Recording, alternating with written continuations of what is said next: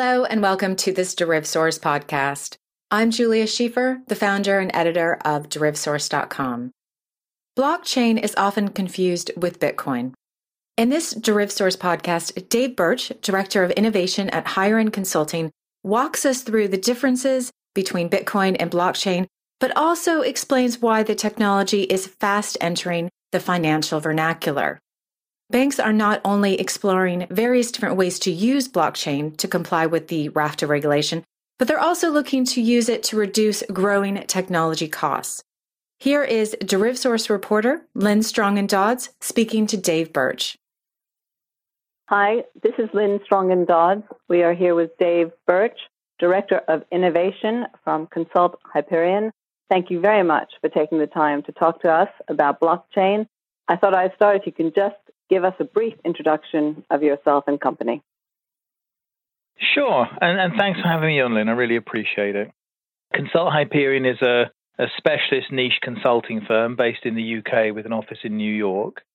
Our clients are people involved in electronic transactions of various kinds. So, the big payment schemes, banks, telcos, and so on. So our interest is in secure electronic transactions of all forms.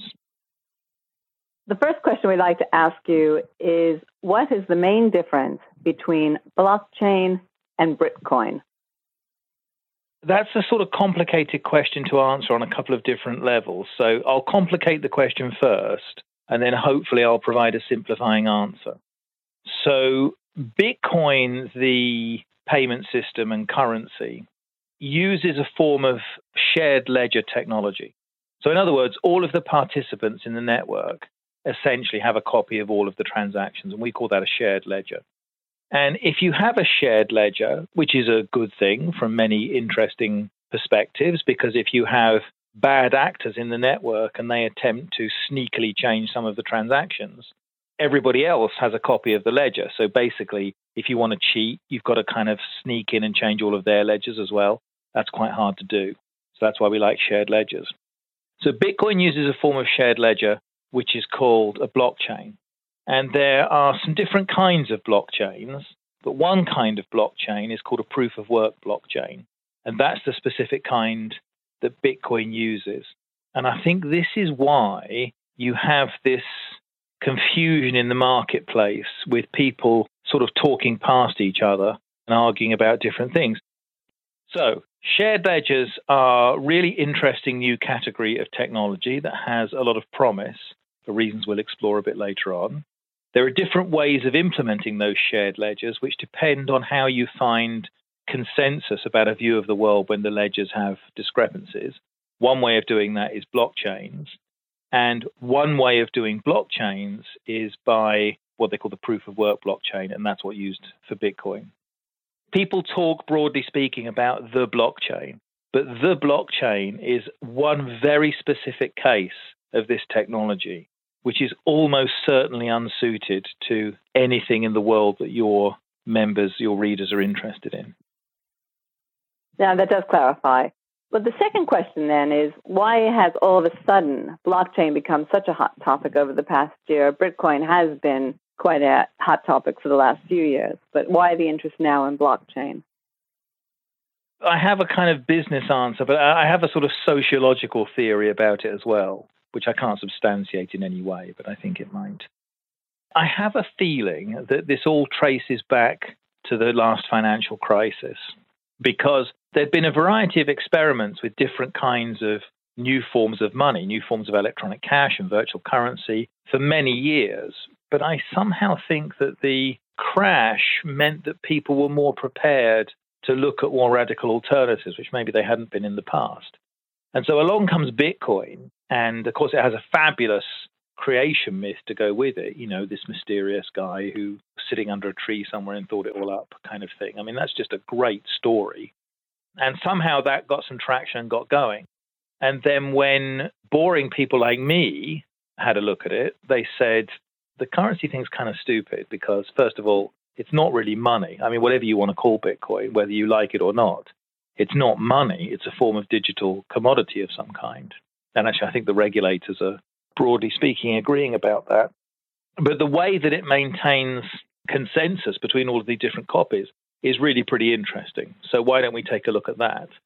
And I remember going to the first European Bitcoin conference, which, if memory serves, was about 2011.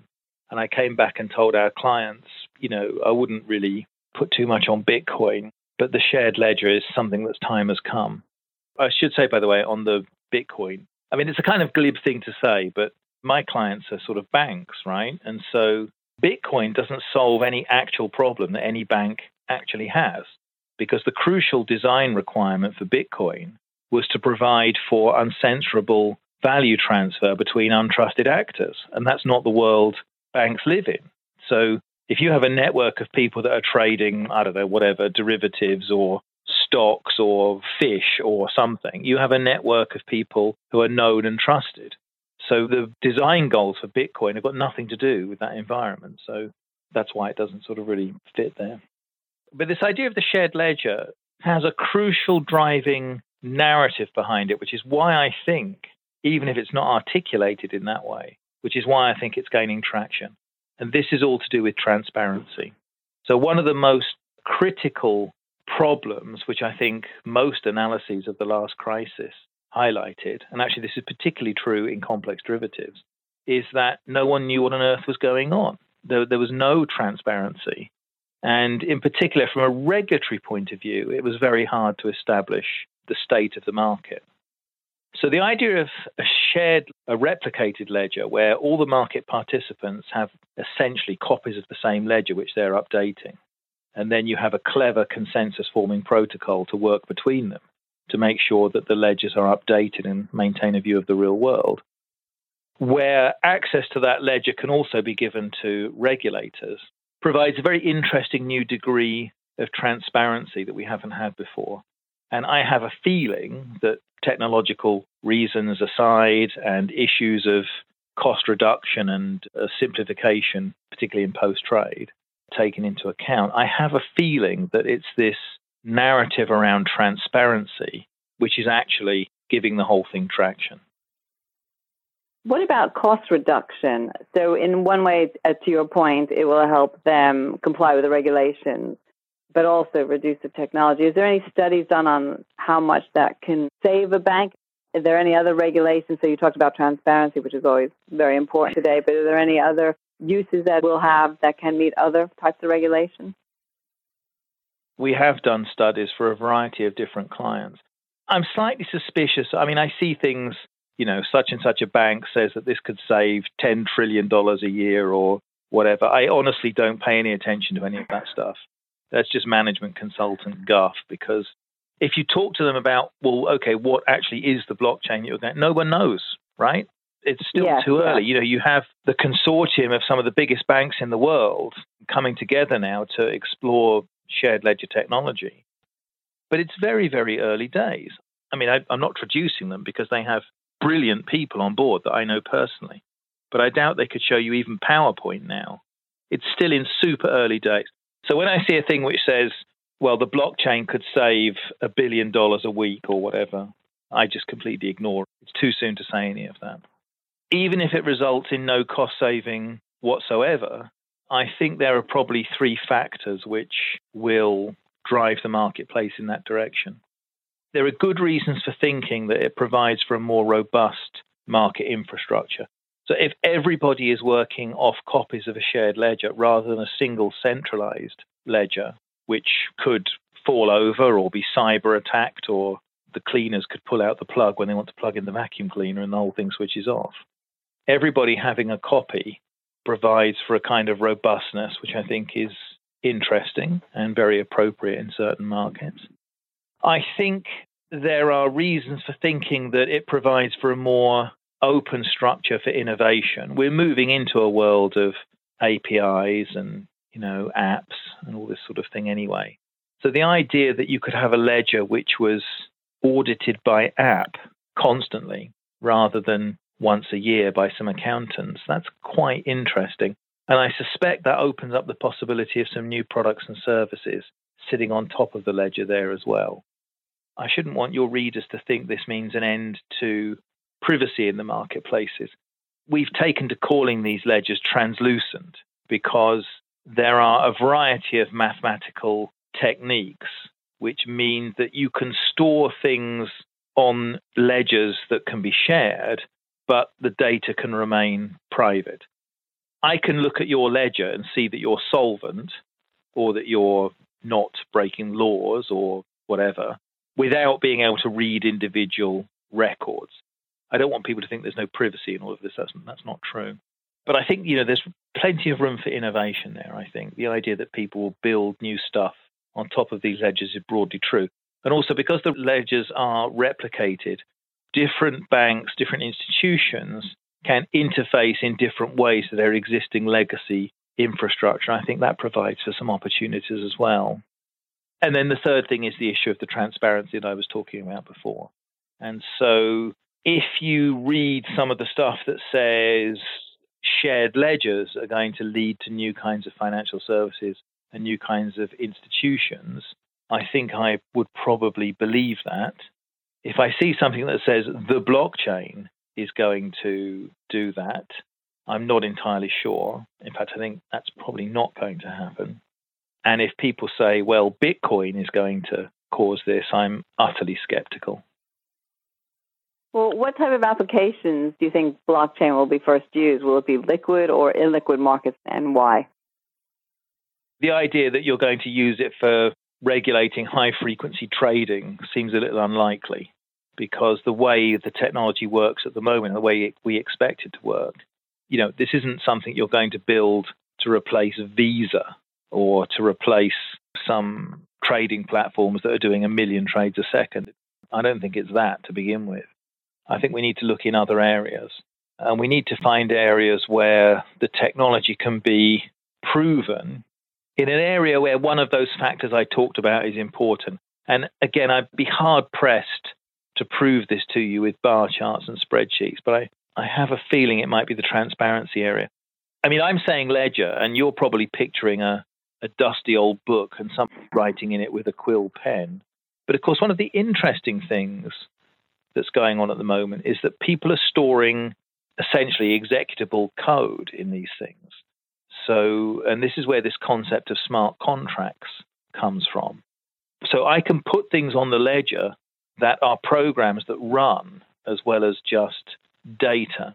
And you could imagine an environment where the choices of operations that those programs can perform are defined by markets and regulators, so that I actually can't write a bad contract. It just won't work. There isn't the code for it. So the regulators would regulate in a very different way. We've done some work on this in some other areas, and I've stolen a term from architecture for this, actually. So we call this ambient accountability. So the idea that you simply can't run software that executes something that's improper.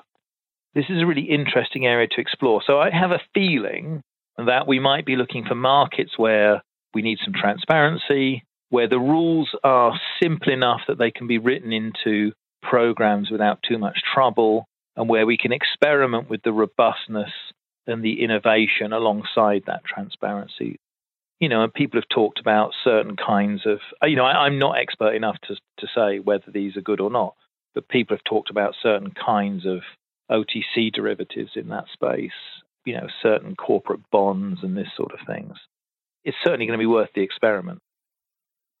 As all new technology, what are the barriers to adoption, and are the regulators responding well? Are they accepting of this new technology? Well, I mean, with the obvious caveat that almost everybody involved doesn't really understand it or know what's going to happen yet. And, I'm no genius. I don't know what's going to happen either. It's a new area. With that obvious caveat, I have a suspicion that because of the transparency aspects to it, I would have thought the regulators would be rather in favor of it, because that's the area where small improvements could make quite big changes in overall sort of stability and security. I don't see this as a negative. If I was a regulator, I'd be very interested in exploring this, of course. Which leads me to my last question is, how do you see the solutions developing? Will it be an industry-led, or will the technology be developed by individual banks or vendor providers, or a combination of all three? Speaking from a technological perspective, I think And I am not by any means the first person to make this point. I mean, I've seen plenty of other people make this same point. What we're likely to see is a number of shared ledger platforms emerging, which are for different industry sectors.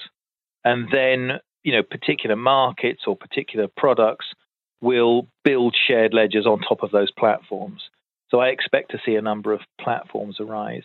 And I think if you look at what's actually happened in the market, in particular the bank consortium that's building and using R3 to start to look at what the standards and practices might be, I think if they can put together an initial platform that can be used for 2 or 3 different kinds of products, I think that's all we need to do at this stage. So I do very much see it as a kind of industry sector and platform-oriented thing. Now, that's not to say that you couldn't see individual kinds of shared ledgers emerge to serve very specific niches, but I couldn't see an industry along the size of the securities industry sort of messing around with those kind of things. I think they're probably going to want to agree something on a much bigger scale, which of course means it isn't going to happen tomorrow. So we can carry on experimenting with shared ledgers and learning and trying out some different things, but the market isn't going to change tomorrow. Well, thank you very much for your insights. It's been very helpful, especially the differentiation between the Bitcoin and the blockchain, because that can be very confusing. Bitcoin has proved to be a very effective marketing campaign. The message in this sector is I wouldn't spend too much time thinking about Bitcoin. Thank you very much, Dave. We really appreciate your insights. You're welcome. Thank you for listening to this DerivSource podcast. You can find more information on this topic and relevant links on our podcast notes page available on derivsource.com. Be sure to also subscribe to this podcast in iTunes so you can listen to it at any time and get automatic updates. Thank you for joining us. See you next time.